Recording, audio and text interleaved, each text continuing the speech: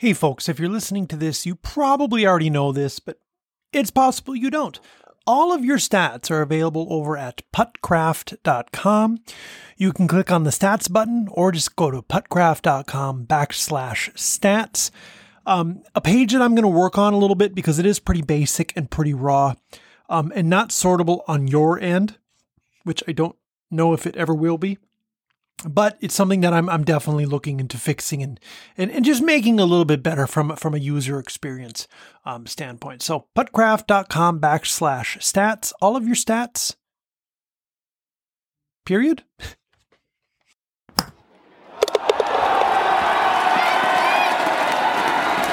Welcome in everybody to the Puttcraft podcast. My name is Reed Nelson. Quite a bit to get to today, and the NFL draft is tonight, so I'm going to get started right away. Not like that isn't what I always do. Upcoming events. Let's chat a little bit about upcoming events. Our next event, May 12th, we will be returning to Dred Scott, I believe on the 1-year anniversary of our last event at Dred Scott. And let me talk a little bit about Dred Scott. A couple of you have expressed an interest of moving the event a day in either direction, and I hear you. But unfortunately, I don't want to set that precedent. And the simple reason is because somebody may have May 12th as the only date that they can come to. And if we move it to the 13th or the 11th or the 19th or the 5th, then they're not going to be able to come. So while I see your comments and I appreciate it, I appreciate you wanting to participate. I can't set the precedent of moving events at a few people's requests. As flattering as it is, thank you again. Thank you. I'm so excited that you want to participate.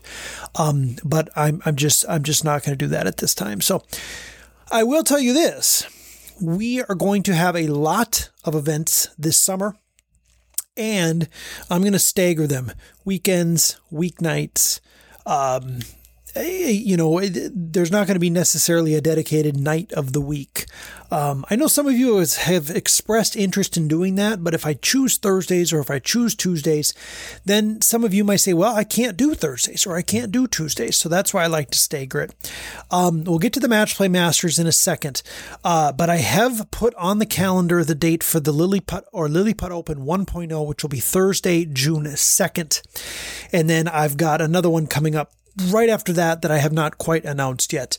So we're going to be very busy this summer. We're going to have plenty of events. So I appreciate you wanting to get to all of them, but I understand that that's not always going to be a possibility. Match Play Masters, May 21st and 22nd. Of course, the seeding show or the seeding reveals show will be on May 20th.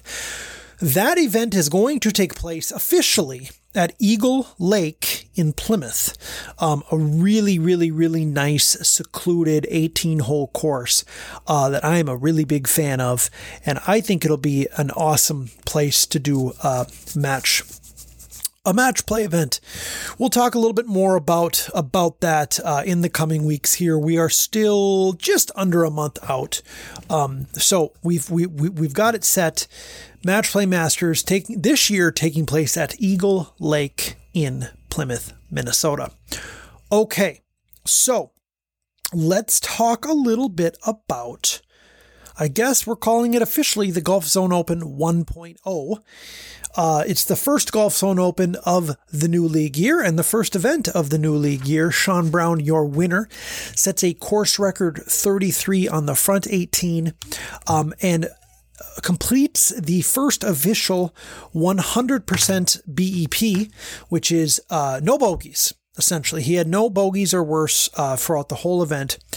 And I know it's not, it's not a perfect game, if you will, but it's kind of the equivalent of a no-hitter, but it also might be a perfect game.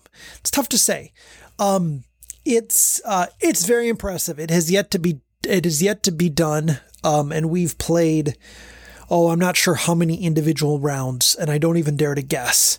But a lot. Well, you know what? I actually don't need to guess because I have this information here. So, the number of rounds that we have played in Puttcraft history And there's been 235 essential registrations. So that's, if you double that, that's 470. This is the one of 470. And perfect games in baseball happen very rarely. Definitely less common than 1 in 470. So this, I guess, would be a no-hitter. What's a perfect game? I'm not sure yet. We'll figure that out later. But congratulations to Sean Brown on the 100% BEP at the Golf Zone Open. And congrats goes out as well. Well, congrats to all of you for participating and busting up records and doing your best, all that good stuff. Matt Rolstead, second place, 15 under par, would have been good enough to win either of the other two Golf Zone Opens. One took place in December and then one again in January. So I know a very frustrating feeling for Matt Rolstead. And if you look at the data, which I have in front of me here, there is, one hole that sticks out, and that's 17. Sean Brown went par, although that second one could have just as easily been an ace, probably should have been. And Matt Rolstead went 3-3. And there's your difference right there. Real simple. So obviously it's not real simple. There's a lot more to it than that. But so Sean Brown, 16 under par, including a course record 33 in the first ever 100% BEP. Matt Rolstead, 15 under par, including a tie of the previous course record of 34 on his back 18. Dan Wesley in third at 11 under. Joel Brown in his second event in fourth at 9 under. Sean Anderson with his first top 5 finish, I believe, in fifth at 9 under. RJ Dusak in sixth at 8 under. Josh Benesh in seventh at 6 under. Sam Lapadat in 8th at 5 under. I love saying that name. That'll never get old. And now as soon as I say Lapadat, I'm thinking about Benish. I got it. Josh Benish. Yeah. Okay. See? I hadn't thought about that for like 4 days, but now it's all I can think about. I don't like pausing and editing podcasts, so it's staying in. Daryl Humney, Canadian, which I learned this last week, 4 under par. In 1, 2, 3, 4, 5, 6, 7, 8, 9th place. In 10th place, Brady Storhoff at 3 under par. In 10th, Matt Wyman, even par, struggled on hole 14 with an 8. Was very much in the mix after the first 18. He went 36-48. And it's one of the fascinating elements of competition is when the camera comes, and I mean, Matt Wyman's a college football player. He's used to competition. He's fine. But I do love towards the end when things get a little tighter, just to kind of see what happens to the scores. 2, 3, 4, 5, 6, 7, 8, 9, 10, 11, 12. Sorry, I keep losing count. Robin Schwartzman in 12th place at 1 over par. Kathleen Malone in 13th place at 4 over par, and John Maddening in 14th place at 7 over par. Overall, some very good scores. Congratulations, folks. A very, very stacked event, a very, very impressive event, and had a lot of fun. Had a lot of fun on Friday night. Would have preferred to have been outdoors, but, Minnesota is Minnesota. So let's talk a little bit about hole 15, which have continued to see struggles on. An average score of 2.71 this time around, with not a single score below par. The last time we only had one ace with a 2.95 average, and that one ace belonged to Adam DeVore. And then the time previous, we had, looks like a couple aces here. A 3.41 was the average score.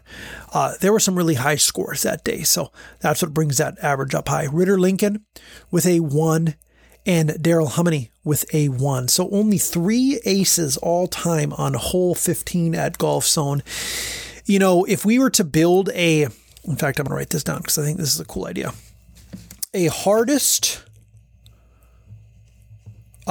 course using each hole, right? The hardest hole 1, the hardest hole 2, the hardest hole 3 on the circuit. Hole 15, I think, will be the Golf Zone. I don't know if there's a harder hole 15 on the Puttcraft circuit. Hardest course per, I don't know how you would say this, per hole. Be kind of fun to do that. Okay, so the struggles on 15 continue. I would be fascinated to ask the architect of that hole what the thought process was in having 2 holes. To me, if it were my course, I would have each track would have multiple holes.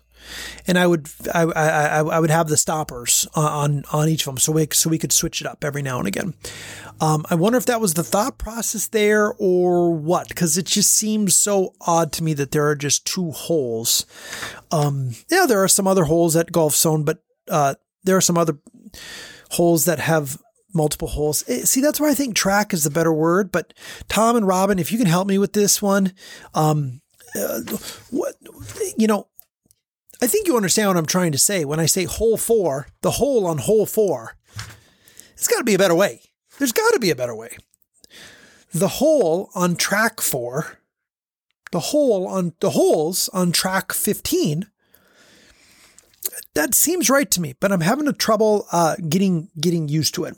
So, okay. Will it go in? My wonderful wife, Sheila, had this great idea of the Will It Go In videos on Instagram, and I think they're hilarious. And I'm so glad that she did it, because we're going to do this a lot. We're going to try to pause the hole, or pause the putt a little bit further down the track. But I thought it was such a great idea, and I got to give a shout out to Sheila for coming up with that idea. She's absolutely crushing it.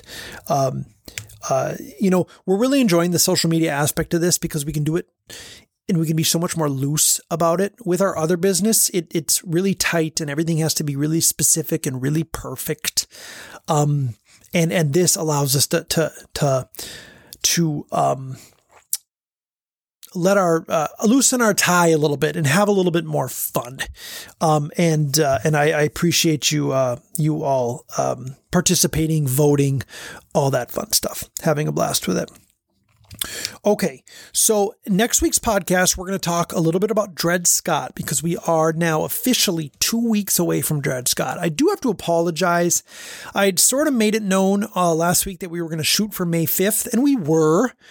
But then I just kept looking at this freaking long-term forecast and being like, are we seriously going to dodge another 50-degree and rainy day? Like, what is going on right now? So I said, let's push it one more week to May 12th, which is what we did. And like I mentioned before, we're going to schedule a bunch of events in June. I hesitate to tell you how many I want to schedule for June. Let me just say it's a lot. And I told Sheila how many I'm shooting for, and she was like, that seems excessive. And it's fine. I want to try some different nights. I don't think we've ever done a Monday. I could be wrong, but I don't think we've ever done a Monday. I know we've done Tuesday, Wednesday, Thursday, Friday now. We've never done a Saturday and Sunday, although we are doing that for the Match Play Masters. So yeah. Okay. So I'm saving this to the end of the podcast for a couple reasons. I'm going to riff on this for a little while. And I know that several of you have no interest in what I'm about to talk about, but I love it. It's one of my favorite parts of all this. And that is, let me paint a picture for you. Let me go pull up the course page here at Golf Zone. Sean knows what I'm talking about because he's been emailing me about it all week. So not all week, but a couple times. Big fan, Sean. Big fan. Okay. So let's rewind. Let's go to hole. I want to say it's 9. It could be 10. It is 9. Hole 9, golf zone. Now, keep in mind, I understand there are more than one hole track at the golf zone, and that what I'm about to explain here is a little bit of a problem because, as I mentioned several times in the past, we have to be consistent. The rules have to be black and white. Okay, so June, July of last year, we stopped penalizing ADA exits. We should have never been penalizing them in the first place, first off, which is my bad. So there is an ADA entrance or exit. Hole 9, there is an ADA entrance exit, possibly. Now, I got the ruler out. If you look at the picture on puttgraph.com, it's right to the right of that blue garbage can, and there's a walkway, a path that leads around it or leads up to it. Now, let me be very clear.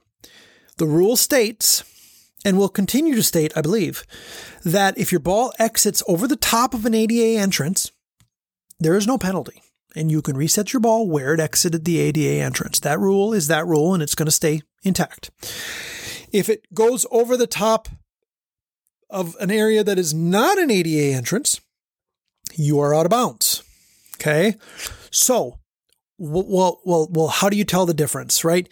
You draw a line straight up from each corner of where that ADA entrance starts. And if it goes to the left or to the right of the outside ones, it's out of bounds. If it goes right over the top, it's in bounds. Now, pretty simple, pretty straightforward. Here's where it becomes much less simple and straightforward. The wall height on hole 9 is 2 inches. The ADA entrance exit on that hole is 1 inch. So it is shorter, but it's not flat. Okay? It really, really, really should be flat. Okay? Because I don't know a lot about ADA rules, but I feel as though for it to be effective, it should be flat. Okay. So ultimately, we did not penalize the ball that went over that ADA entrance because even though it was raised up 1 inch, because again, it is an ADA entrance. Okay. But there's a couple of other tricky spots on the course.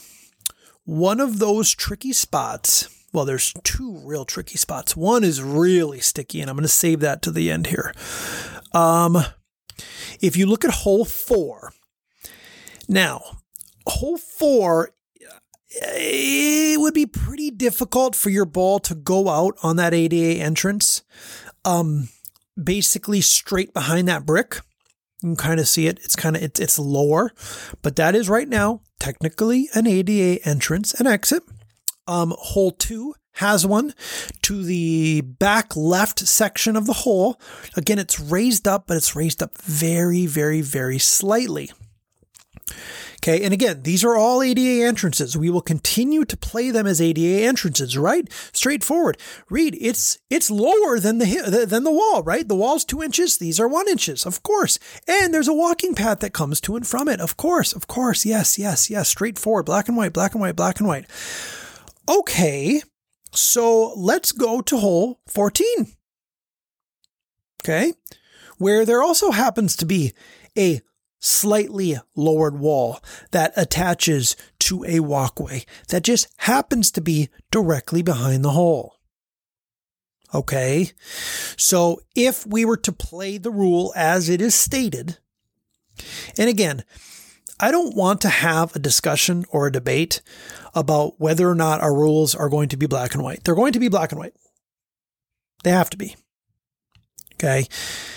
I really, really, really, really want to avoid one-off exceptions to the rule, right? And here is an example of a one-off exception to the rule. Those walls behind that hole, those holes, the one in the middle and on the right, are lower. They just are. Okay. If you look at the hole to the far left, that's a 2 to 3 inch wall. Okay. That is not, and it leads to rocks. The other two are much smaller. We'll just leave it at that. I don't know what the exact height is, and they lead to a walkway. By definition, that's an ADA entrance and exit. By definition. So can you just tee it up and just shoot it right up over the top of that hole, re-tee, and have the easiest two of your life? There's a couple people who would love to take a 2 on 14. I see a 4, I see an 8, I see a 7. Okay. So this is where things get tricky. Okay. And again, I have to get this tightened up. Okay. And I apologize that it isn't as tight as it could or should be.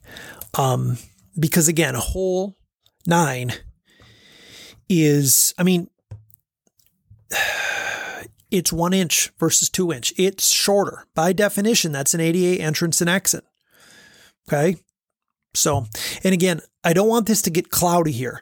If the ball goes over the wall, the 2-inch section of the wall, that's out of bounds. That's straight up out of bounds. Period. On hole 9 now, I'm talking. Okay. To the left of that garbage can, if you're looking at the photo, okay, anything to the right of it, that's ADA entrance and exit. So, what I want to avoid is a rule, but then an exception to the rule on one hole. I don't like that. Okay.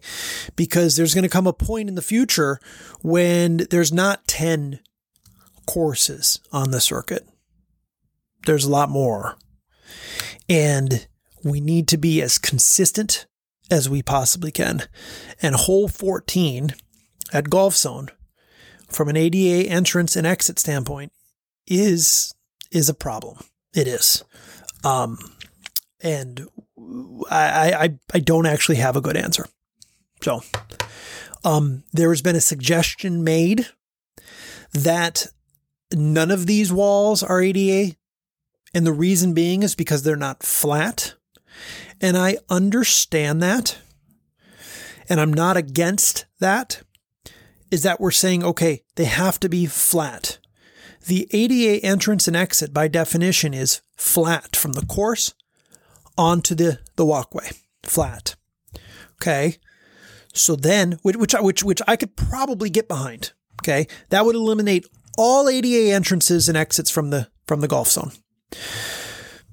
The problem with that is then we get into a question about how flat is flat.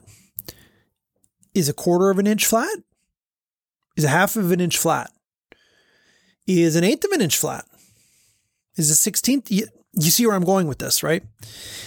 And I love this, just so you know. I know some of you are rolling your eyes. They've probably been rolled, or you turned it off a long time ago, which technically means this conversation never happened for you. But I love it. I love this controversial stuff. I don't love it in the moment, if I'm being honest with you, because as in with Moose Mountain, where I said, yes, it counts if the ball drops in and comes out. And I had to retract that later on. I don't love it in the moment. But I love talking about it beforehand and afterwards. And I think it's fun because, and I think your opinions are great. They're interesting. And I want to hear what your thoughts are. Yeah. So kind of an open-ended discussion there. Okay, folks, that is all for this week. Next week, we will do a full Dred Scott Open preview, look at each hole, let you know why I think the course record is going to be obliterated, and we'll talk a little bit about the Match Play Masters, and also Lily Putt has new carpet, I was told, which is awesome. So yeah, excited for that. That event, June 2nd, Thursday night. That's it for today, folks. Have a great rest of your night.